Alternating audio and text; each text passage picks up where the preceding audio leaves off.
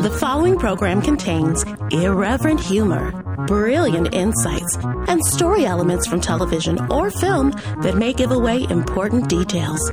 We got spoilers, or as they say in Klingon, Gumaka. Don't say we didn't warn you.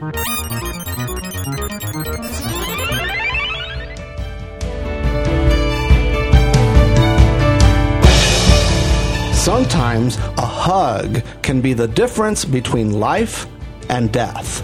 In the latest episode of Star Trek Discovery, The War Without, The War Within, Michael Burnham hugs the doomed Emperor back to the Starship Discovery before it schleps its way back to the real universe, where the Federation is losing the war to the Klingons. Georgiou is now the Federation's new it girl, since she holds the secret on how to defeat the Klingons. We're sure she has a secret plan, and nobody's gonna like it. Also, Ash is totally still in love with Burnham, and he's totally not a killer anymore. Or so he says. What the Trek? Welcome to the podcast where we fabulously explore all the strange new episodes from the TV series Star Trek Discovery. I'm the ship's captain, Fausto Fernos. And if I hear one more thing about my crew, about how in the Mirror Universe we had jacuzzis, and in the Mirror Universe we had fried kelpian every night, if you love the Mirror Universe so much, why didn't you stay there? I wish I had. Please welcome my husband and first officer, Mark Felion, who I'm still trying to figure out if he's not the Mirror Universe copy. You'll never know. Or will you? I think I'm pretty sure about that. Give a warm welcome to our ship's therapist, Colette Gregory, who, as you may know, we ate in the Mirror Universe, but thankfully we were able to clone her from a piece of flesh stuck in Brian's teeth. Brian, are you doing that again? That tickles. You know, Colette, for being a tough broad, you are surprisingly tender. Thank you. And our ship science officer, Brian Sweeney, who terraformed his underwear and now has a horrible poison ivy rash on his balls. Ouch. Oh, itchy. Oh, swampy. Ooh. Well, folks, it's just one more episode till this horrible nightmare of Star Trek Discovery comes to a full screeching stop. Dun, dun, dun. And I guess everything, the wheels have been brought in motion because Georgiou has been brought into our universe through the magic of hugs. Oh, hugs can transform everyone. Just in time for Valentine's Day. And for everybody who's, there's people who are like, how is she possible able to hug somebody Bill Cosby and transport them all through into the ship? And part of it is it's actually been done before in the Save the Whales movie from Star Trek. They do it all the time. They just jump on somebody who's being transported, and they're able to transport them it's over. like hitchhiking. Yeah, and stowaway. But they also, I don't know, it's not. There's not really any. It's not going to stay consistent because she jumped on her, and then they were split up. And they both were standing, but the transporter go through the buffer, the transporter. But that's buffer, not how they've shown. It's two different people.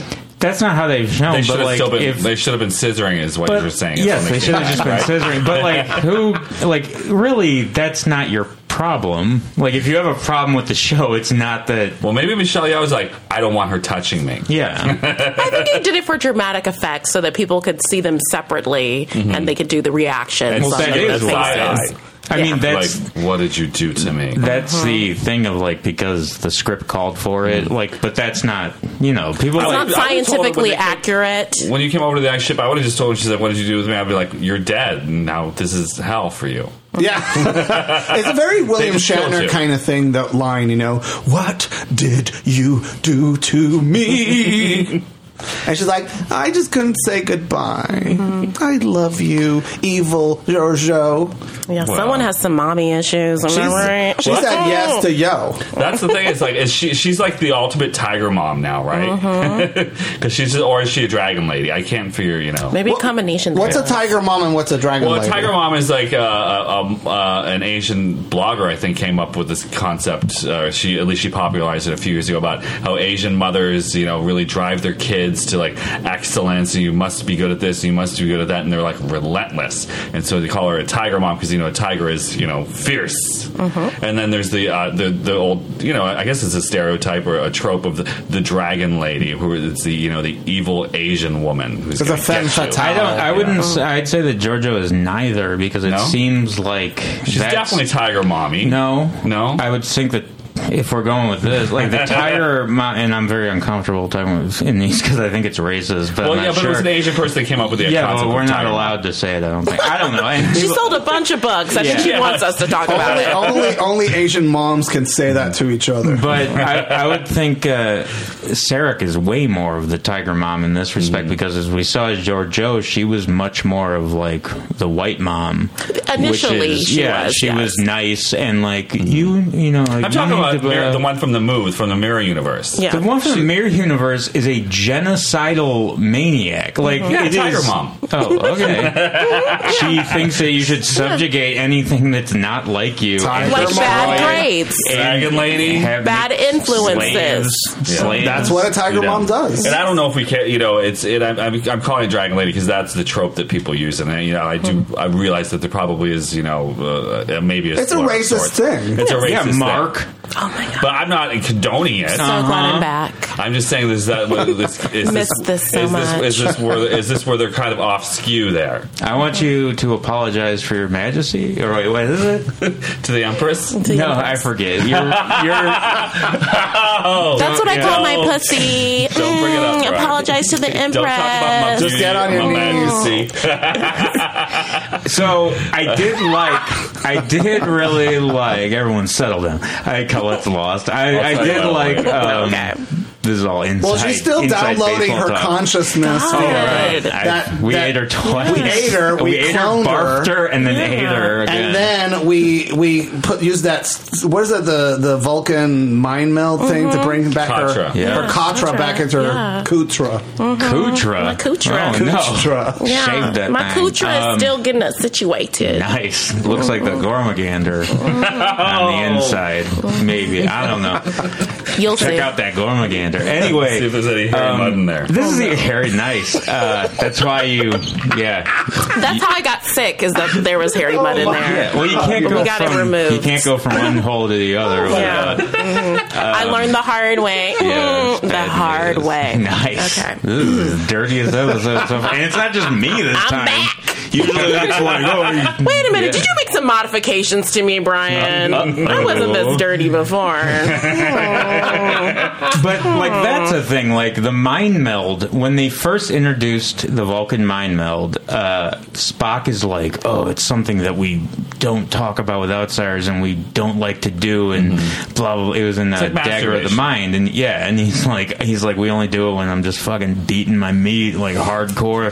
Kirk, don't make me fucking jerk off in front of you. Oh, I'll do it anyways. I hate when dads do that. Oh, take it. Oh god, I'm fucking coming. Green cum. But now, like, anytime they have a Vulcan, they just are constantly mind melding. Like, we don't need dialogue. We don't need to any kind of, showing exposition. I'm just going to suck it right out of your brain and move from there. Yeah. So the mind meld for Vulcans now is kind of like just having a cell phone.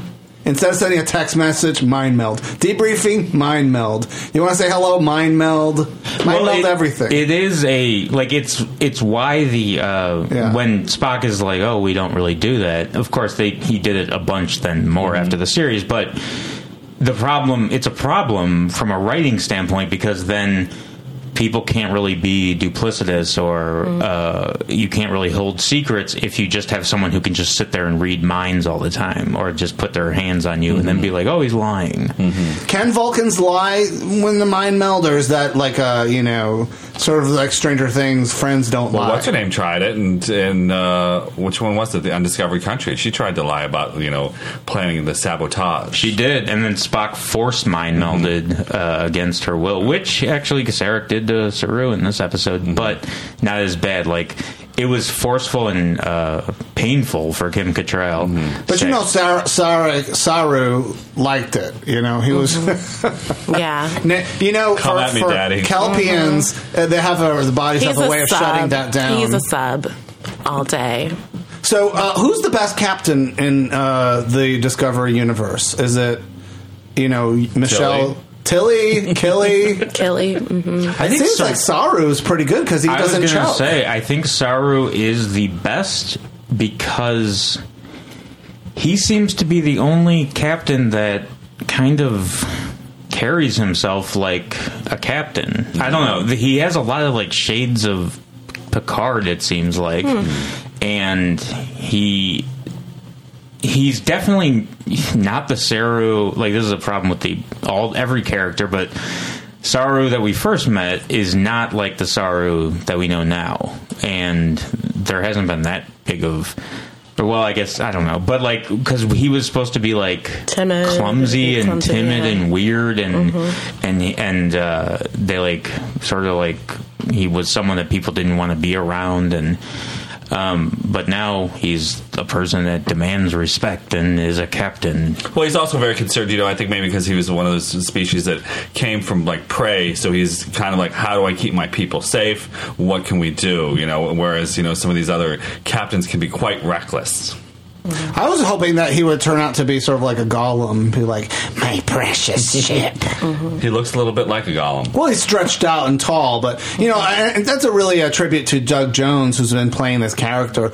I mean, I think of any of the actors in the series, with the exception maybe of Sonequa, Martin Green, they're really giving him a lot of leeway in where his character moves and how it looks and goes. He's the one who told them, "Don't pad my butt. I have a freaky alien-looking ass already. You don't need to change me that much." And as an actor, he's nominated for an Academy Award, isn't he? Yeah, for The Shape of Water. He's not. The movie is. The movie, yeah. But, that movie is Doug Jones, and certainly, Discovery has benefited tremendously, and it's really refreshing to see a non-humanoid captain, or just any character on the, because everything is like person with a weird thing over their nose, and now this is a three-dimensional from head to toe, weird-looking, clop-clop, horseman, squid person with it's tentacles. cool. It was cool to have, like, the Andorian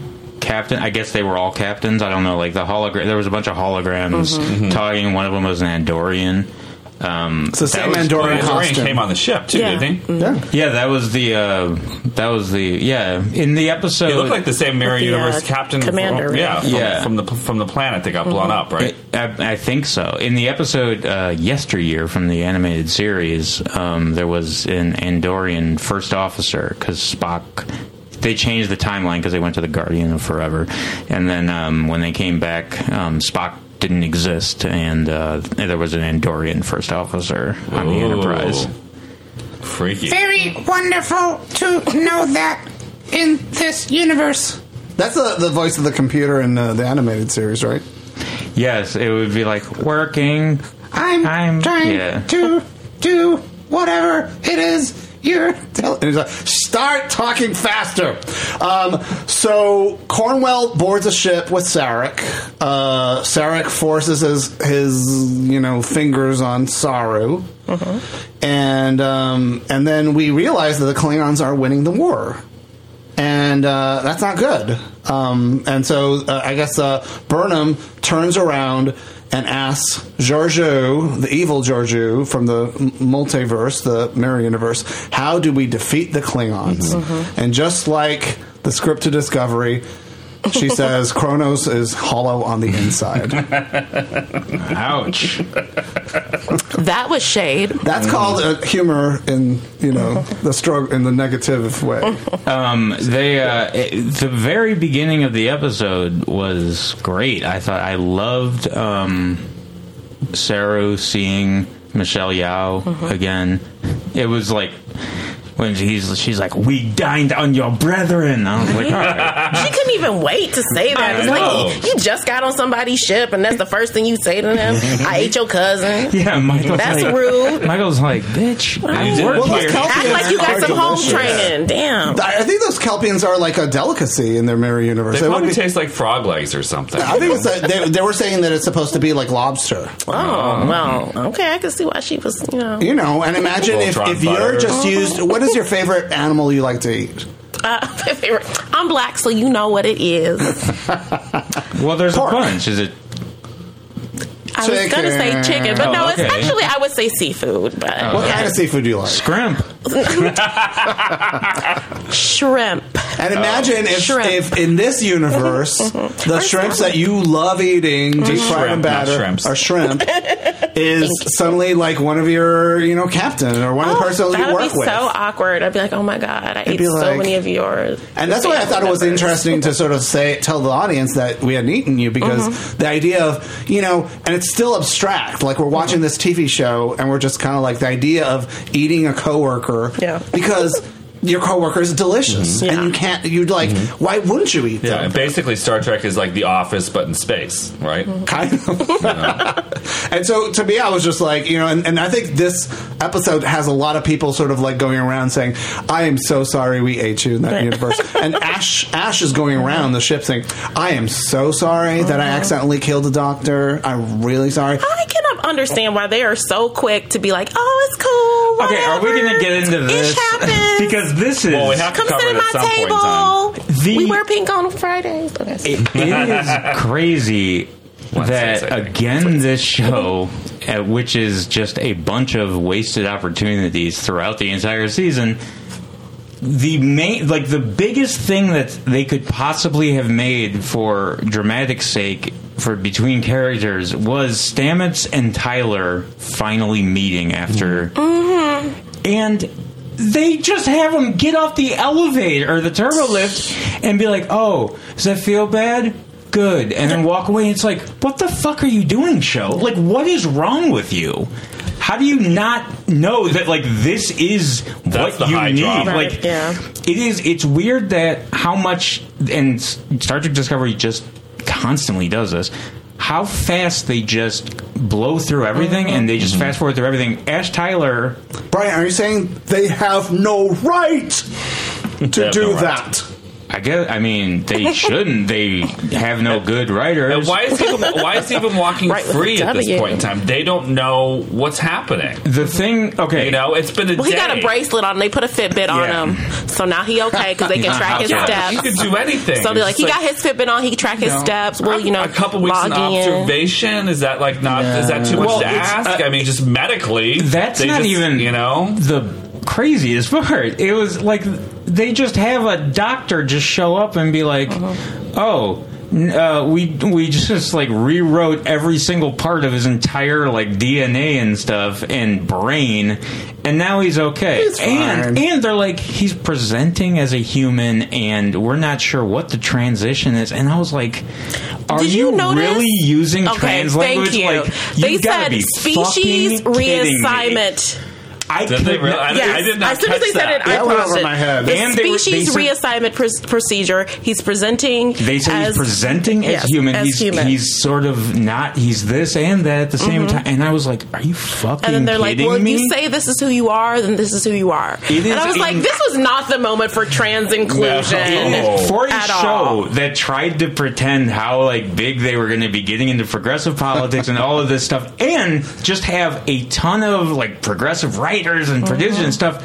The most like tone deaf like handling of a trans thing, making it also a guy who was like brought back from death and who even knows what the hell happened, and was violent, and then smashed into a new body forcefully, and then like this wasn't a choice to transition. Like it's also and then has it's a fetish for some people, that forced feminization. So maybe forced species probably. So who's the new doctor now?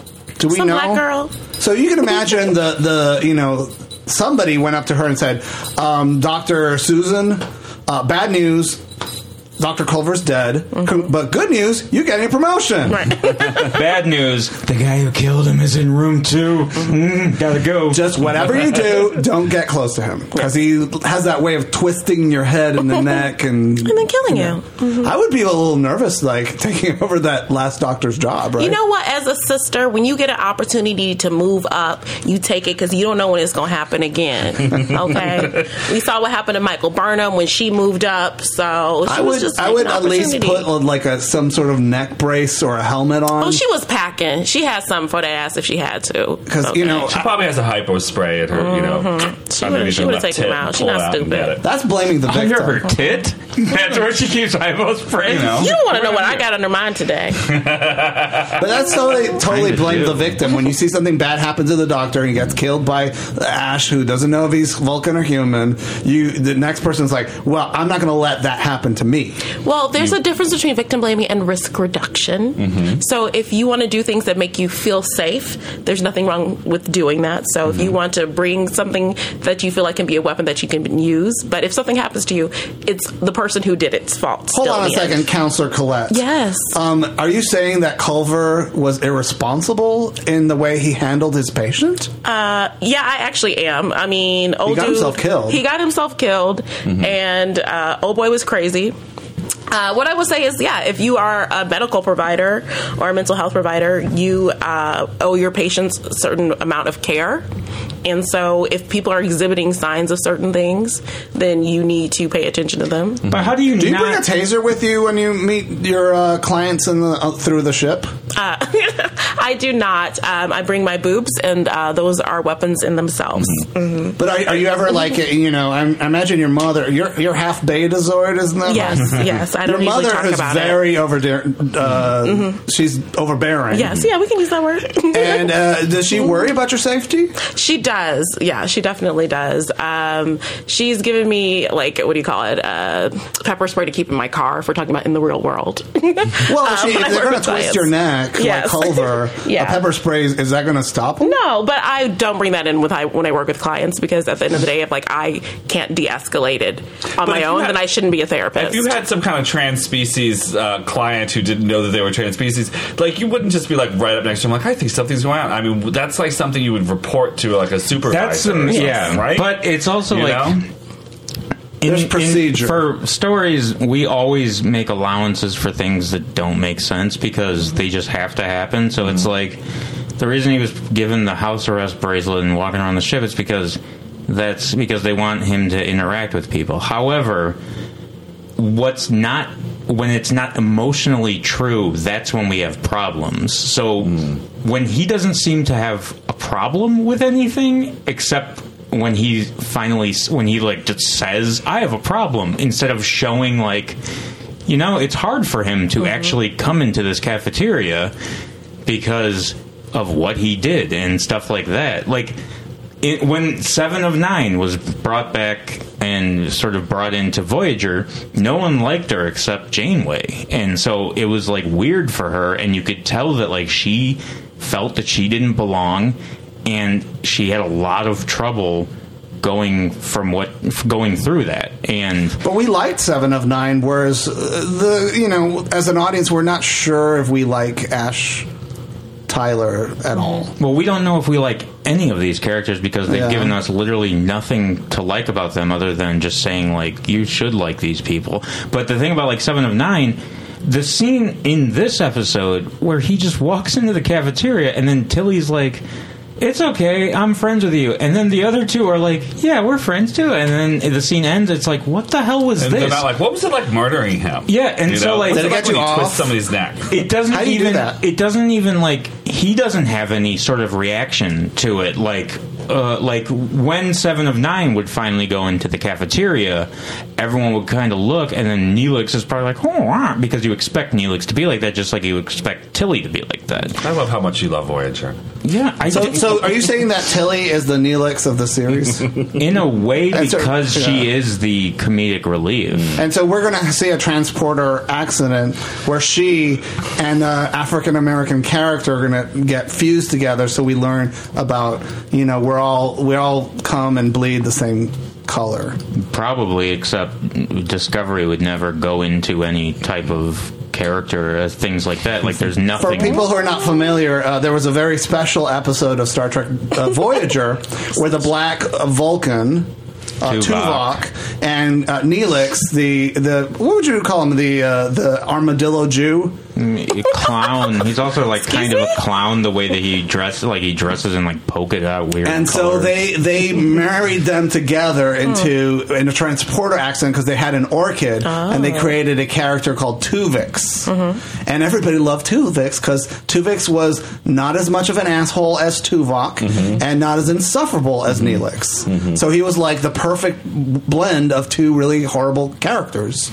And so everybody loved Tuvix, but at the end of the episode, they're like, you can't live because in order to keep you alive, we have to split you apart. Oh, he could have lived as Black Nix, but they decided. Janeway said, "We need both." Tuvix. We need both. Yeah, sorry. What you call me? Because we need both of you. We need Tuvok and we need Neelix. So we have to separate you. You don't get the choice. And so he fought against being separated. But she's like, I am making this decision. A lot of people were kind of sad to see this person go because they're like, he's a real person now. And in some ways, there's an allegory We're here. all good people. And he turns to the crew before they murder him, basically, and he says, "You are all good people." And then he starts singing, "When I think of home, I think of a place." That's the Wiz. Come on now. That's the Wiz. But so I'm bringing this up, too, because there's another interesting theme here that also refers to Voyager, which is Seska and the number one, Chakotay. Chakotay's relationship. Has there ever been sort of a situation where you fall in love with a double agent in Star Trek until now, again, with Michael Burnham and Ash's relationship? In the Enterprise incident from season 3 of the original series, Spock seduced the Romulan commander so that Kirk could steal the cloaking device.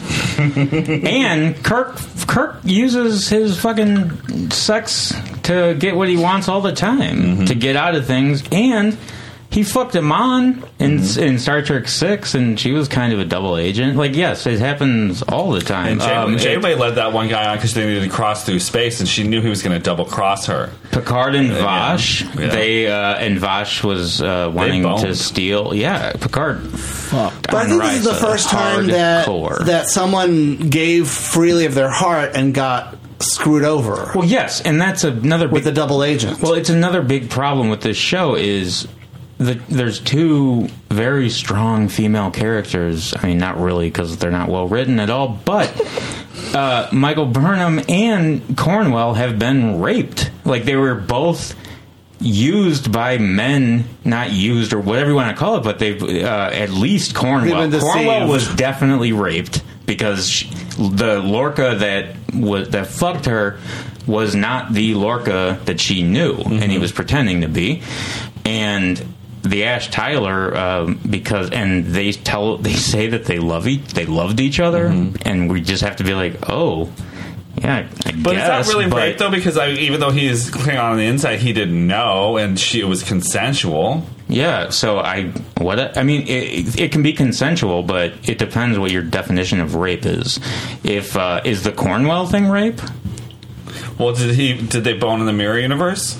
It doesn't matter. Cornwell was not a mirror universe person. Lorca was pretending to be a person that he was not. So if you sneak into someone's room and have sex with them, and then it's because they think that it's so if their I lie about my age whatever, on a hookup app and I have sex with somebody, that's different. Okay. But well, I mean, it depends. Some people would probably say that that's wrong, but hookup apps, I mean, men are gross. Well, so I don't think it is. Like in the original, the first Revenge of the Nerds, one of the nerds gets the cheerleader to fall in love with him because they have sex in the dark, and she thinks he's her boyfriend, but he's such a good lover that when she discovers that it's one of the nerds, she's very happy. That's a very 80s kind of like sentiment. Like, it's also that's like, sexual assault. Yeah. But it's also wanted to clarify. I mean, it's a problem because any story with a love potion is rape because that's sexual assault. Yeah, and so like anytime you have any of these sort of stories, like you have to deal with that. And again, it just shows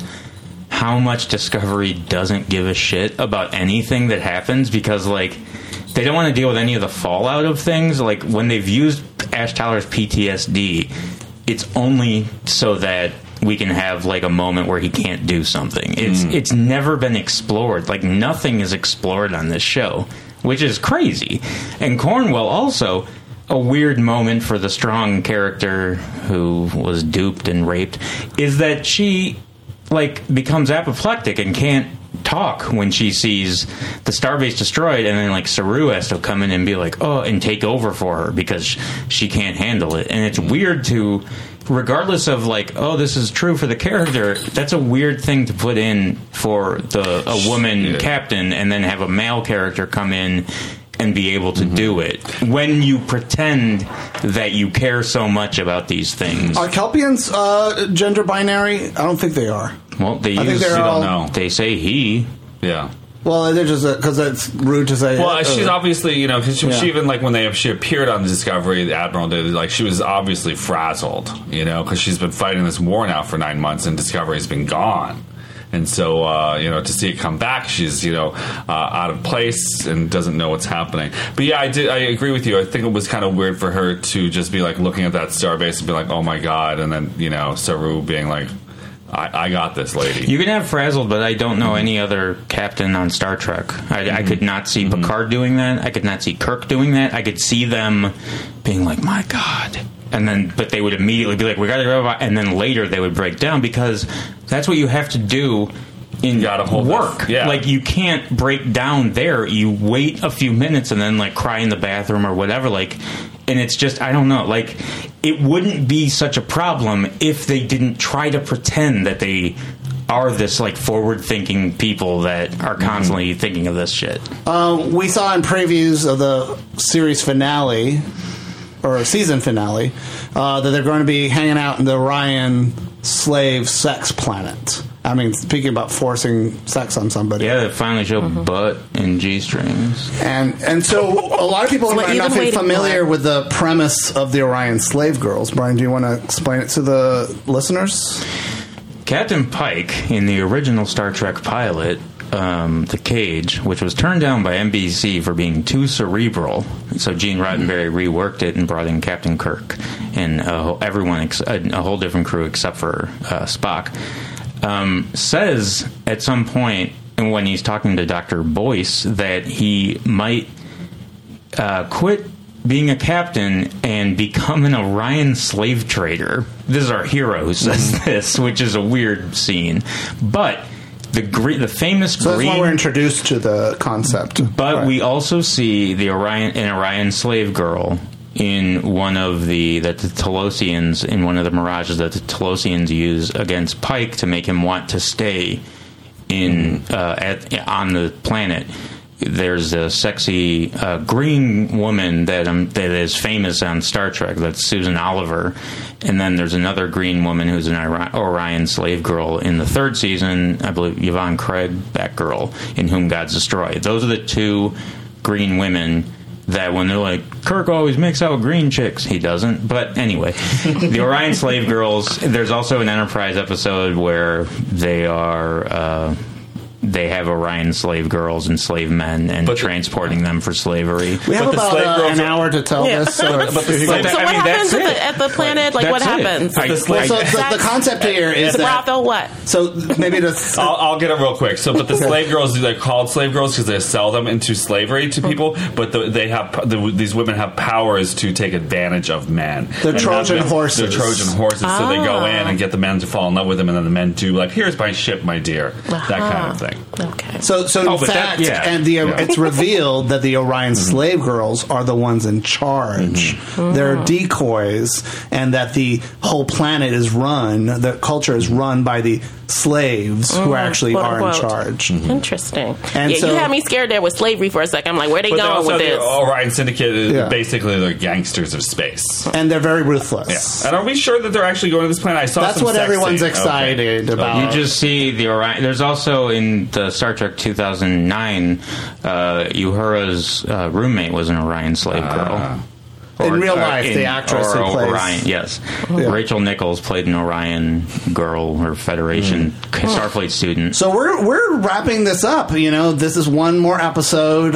What do you guys think is going to be happening? I mean, we're going to be left? Georgiou obviously wants to blow up Kronos, the Klingon homeworld, to end the war. But it seems like Michael Burnham's going to be like, that's not the Federation way. Mm-hmm. And it seems like other people are like, shut up, Michael Burnham. So how is that going to resolve itself? I mean, she wanted to I think she's going to have to kill her again. Yeah. Yeah. She's going... All right, here's what I think. Michelle Yeoh just keeps getting killed. There was this episode, I thought it started out really good, and then when they started doing all the Klingon war shit, it sucked really bad. And then the most preposterous twist that is possibly the dumbest twist, and that's saying a lot, of all this show, was that Georgiou is now the captain of Starship Discovery, the murdering crazy woman from the other universe, the Emperor, who could have, I don't know why she didn't just kill every single person when she had the chance and then escape, but whatever. She's going to, so like they wrote it just so that they could have this idiotic twist at the end and be like, "Ooh, isn't this amazing?" Well, she didn't tell anybody that she was going to give the ship over to Michelle. I know. It's all because if they told us, then we wouldn't be like, "Oh!" at the end, and that's really what matters is the big twist. But do you think Cornwell knows that Michael Burnham has a good poker face? Well, Michael Burnham knew, right? No, she was like, what? Didn't you see that in their face? She didn't know that she was going to be the captain, but, I mean, Cornwell knew, I don't know. Saru was not in on it either. Saru was not. They looked at each other, their jaws dropped. Well, but most of them didn't know that she was from the Mirror universe. Like, the only people that know are, like, Saru, Cornwell, Michael... But the people that do know, and the teleporter guy, and they're Sarek. like going, "What the hell's going on?" Yeah, it was like a sitcom. They don't even believe the script. They're like, "I can't you believe got some explaining to do." But what's going to happen? I mean, there has to be a twist where she turns on the Discovery, and we're supposed to be surprised that happens. I assume Michelle Yeoh will die a hero's death of some sort, and then it will bring forward some ridiculous twist to end on a cliffhanger so that we tune in next season. Do we think that Lorca's gone forever? I don't know. There was because I know Colette confessed that she skipped ahead because she's been sick. She got the nasty flu. So when they disposed of Lorca, they threw him out into like the mycelium ball, and so he disintegrated, right? But then Discovery also went through that same ball, and then we saw a little green dot just kind of float around, and then it landed on Tilly's shoulder and maybe gone inside her. So we don't know. That could be Colbert. That could be Lorca. We'll see whether, depending on if either actor wants to come back or not.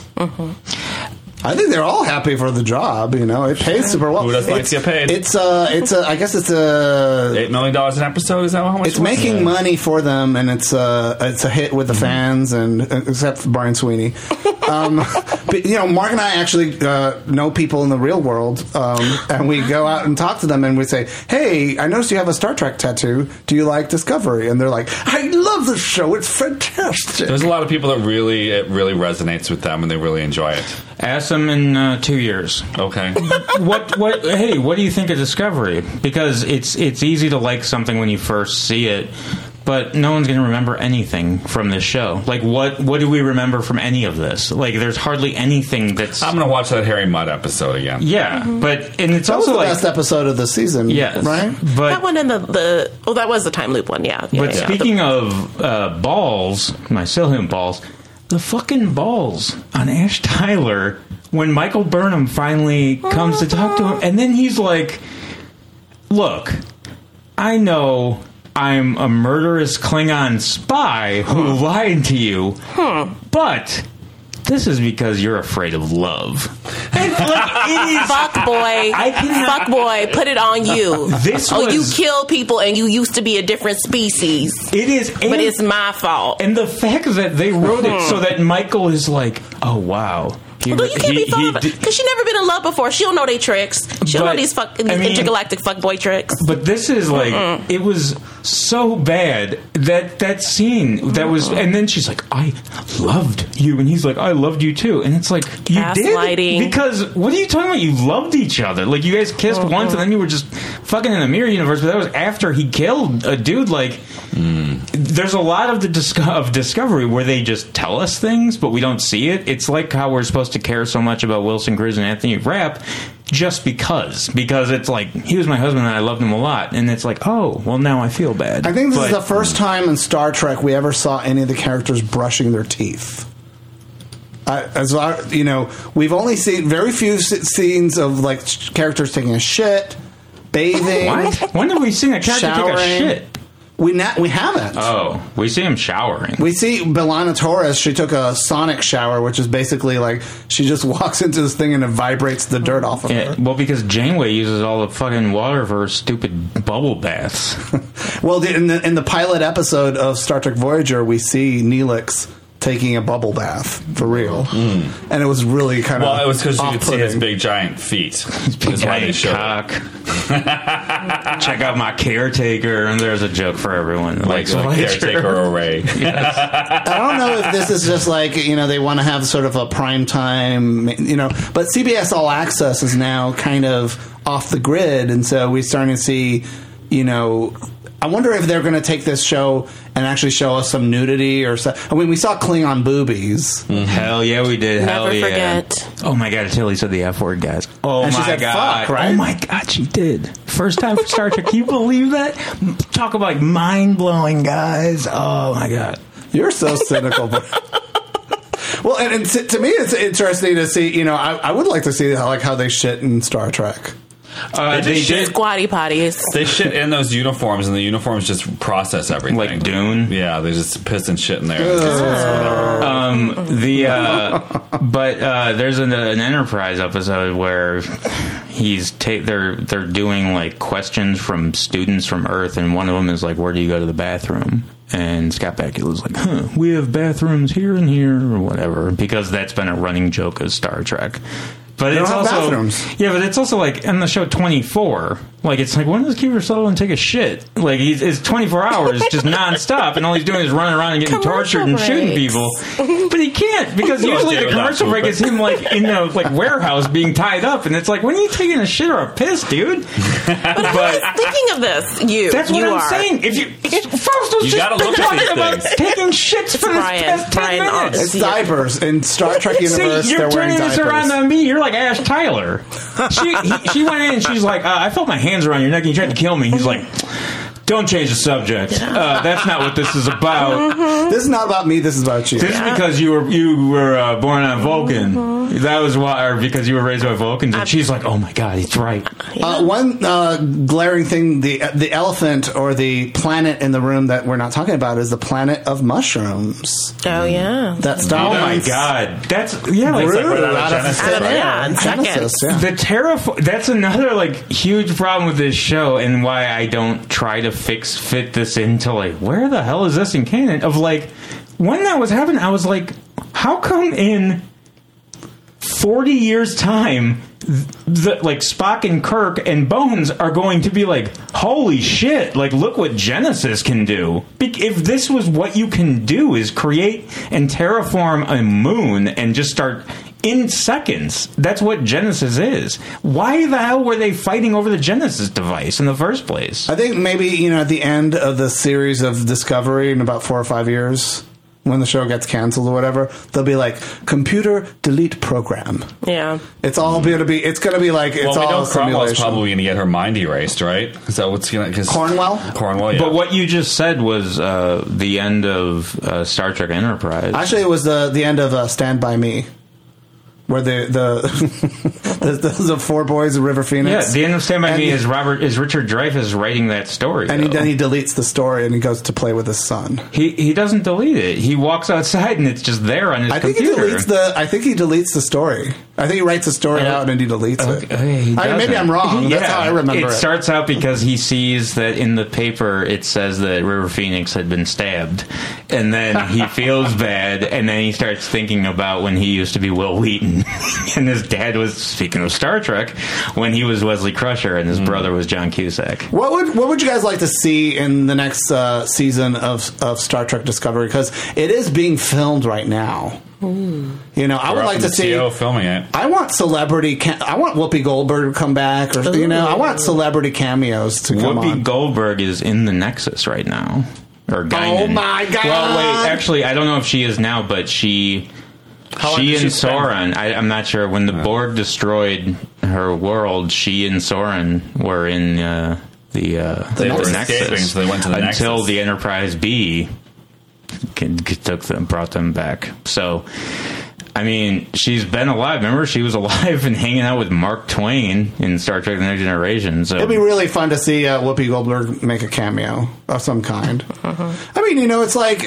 well, so who else could make a cameo? There's other people that could probably make some kind of cameos, right? Time travel always happens. You might get, people. I'm thinking like, the Harlem Globetrotters goes on Gilligan's Island. I want something really. And then they go to the Mirror Universe where the generals are, where the Washington Generals are the ones that always win. Okay, I'm going to make my predictions. I would like to see Harvey Mudd come back. Harvey Mudd? Yeah. What a poser. I'm sorry. Fake geek girl. Hurry. Harry.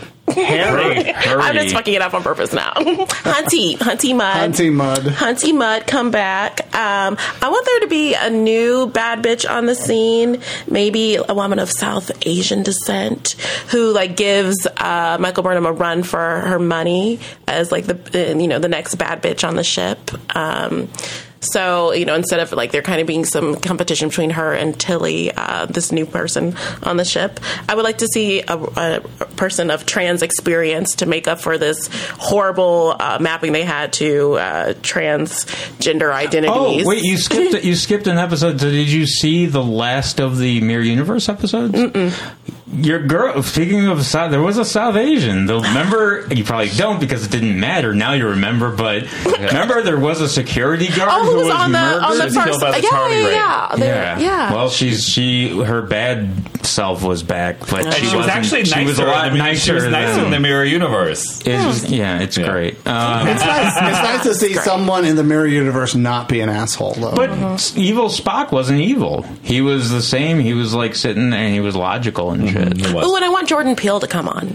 Oh, that'd be fun. Yeah. I mean, because he's working on their Twilight Zone show. So I think that would be nice. Yeah. Direct an episode. Direct an episode or, even make a cameo. I think that'd be really fun. Well, he's Hollywood's it girl now. So it's after you are nominated for an Oscar, it ain't gonna happen. The thing you do is go on an app and direct an episode for the 14 people. I just want him to make an appearance. It'd be nice if he could, direct an episode. But at least I don't know if he loves Star. Does he love Star? Winning an Oscar is a curse for Halle Berry. I mean, for a lot of actors and directors, especially African American people.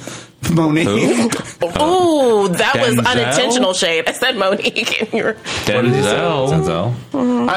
So I don't predict he's going to win anything. Jennifer Lawrence. But his film is pretty. Get Out is nominated for the best picture, but that'll be another podcast. We'll get into that.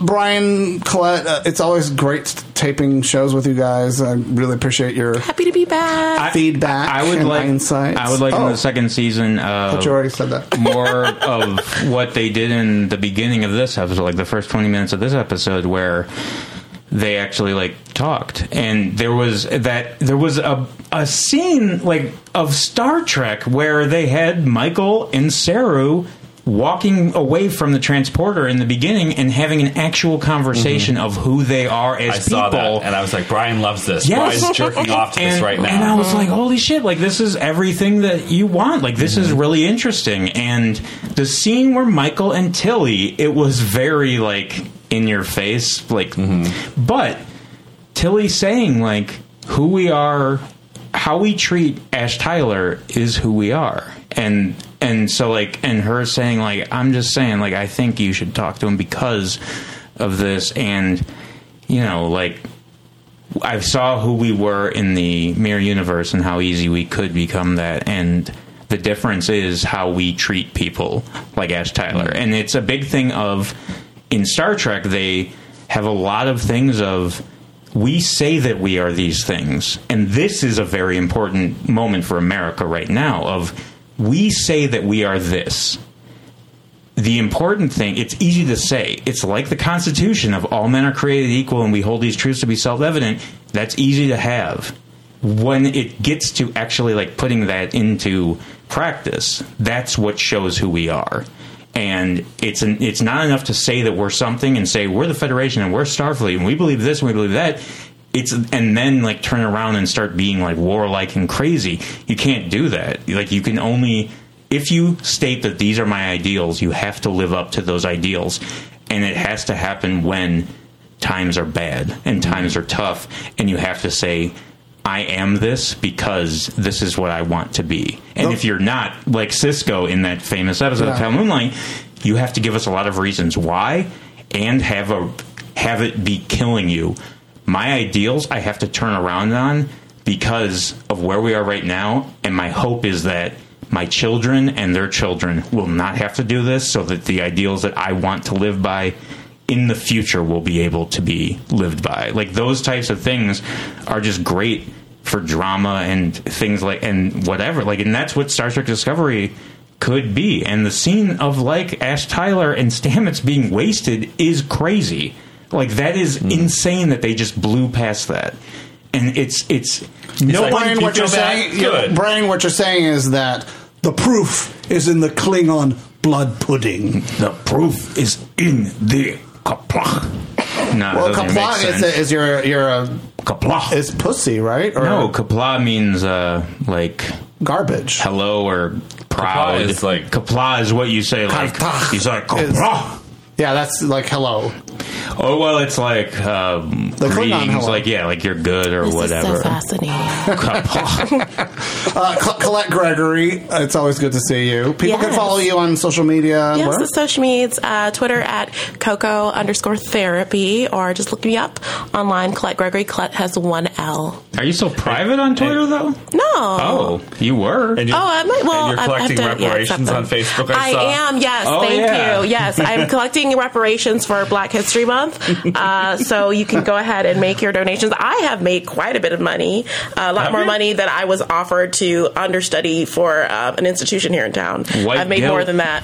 White guilt is a hell of a drug. Week, yes.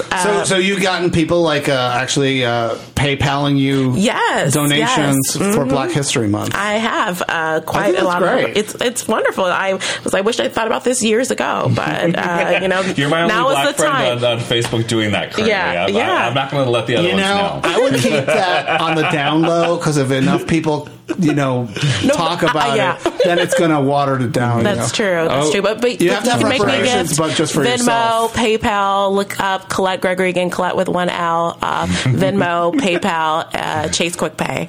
If I've expanded your mind in any way, if you have some white guilt you want to get rid of, if you want to contribute to this is performance art to an extent. So at the end of the month, I will be giving some feedback. Give a report on who gave what and what they gave it for. So contribute to this wonderful performance artist project that also helps me get my petty petties, which are pedicures when I'm being petty. Thank you. So you're using reparations money to get mani pedis? Self-care is an act of resistance. Thank you. Mm-hmm. And you're selling nudes? And look how wonderful her hands look. Let me see, actually. No, they're not. Your fingers are all like... I need my money. Oh, That's my why. God. That's why. Well, you were just bragging about how you're getting all this, getting rich off of reparations. I'm going to get my petty petties. That's coming. Yes. Okay. At the end of the month, I want to do all these things. It's going to be the performance artist piece, is all the things that I did with this money, because self-care is an act of resistance. Well, if you're fans of Colette Gregory, she's coming back on the podcast without Brian Sweeney to dominate her mind and soul and body. Talking about her mother is trying to get you married by this Valentine's Day. Yeah. So, it should be no problem. Yeah, in this amount of time. She's very, very motivated to get me married. She sends me things on Pinterest and texts me images all the time of materials she'd like to purchase for my marriage, or for my wedding rather. She's tried to purchase charger plates, and I told her not to, and she said, well, God wants you to be ready, and so we need to show our faithfulness by buying these chargers. And I was like, okay, well, those are ugly. So your mom basically was drinking, scotch late at night, and she was watching. She's super Christian. She doesn't drink. She was watching. She was high on Jesus, and she watched How to Marry a Millionaire, and she said a good idea is a good idea, and so she's reading The Secret. Oh, that's what it is. Yeah, and being high on Jesus, and yeah. And it will come. It will come to you, Colette, that man. We want to remind folks that, like Colette's reparations, this podcast is not possible without your financial support. You hear the inconsistent sound levels in our audio here. Part of that is because some of these microphones need to be repaired. And at this point, our reparations money coffers is down to empty. So if you want to help us repair the microphones and put in new audio compressors, please consider making a one-time donation at feastoffun.com/donate. It costs $200 to repair one of these microphones. Yeah, make a donation today and say, hey, here's for your microphone. So if you want, if somebody out there wants to give $200, we will say your name at the end of the podcast, and Brian will I've made more than that in my reparations already. You have? What? All right. Girl, brag. We're gonna go to Wendy's Black tonight. excellence, girl. Yeah. We're gonna go to Wendy's and get a Frosty, honey. We're gonna eat good. We'll be back next week for the season finale. Yeah. And then there's Enterprise had Hoshi brushing her teeth. Okay. Yeah, we need to say that before we close out the podcast. The sonic toothbrush. Yeah. And You, it says Brian. that Jake Sisko packed a toothbrush in the episode Image in the Sand. Good boy, Brian, what would we do without you to Good answer boy. these questions? To Google stuff? I don't know. I mean, it just shows Discovery hasn't done anything, I guess, new. Bye, Except the everybody. tardigrade. Bye. Beaming out. Live long. I should give you chicken pox.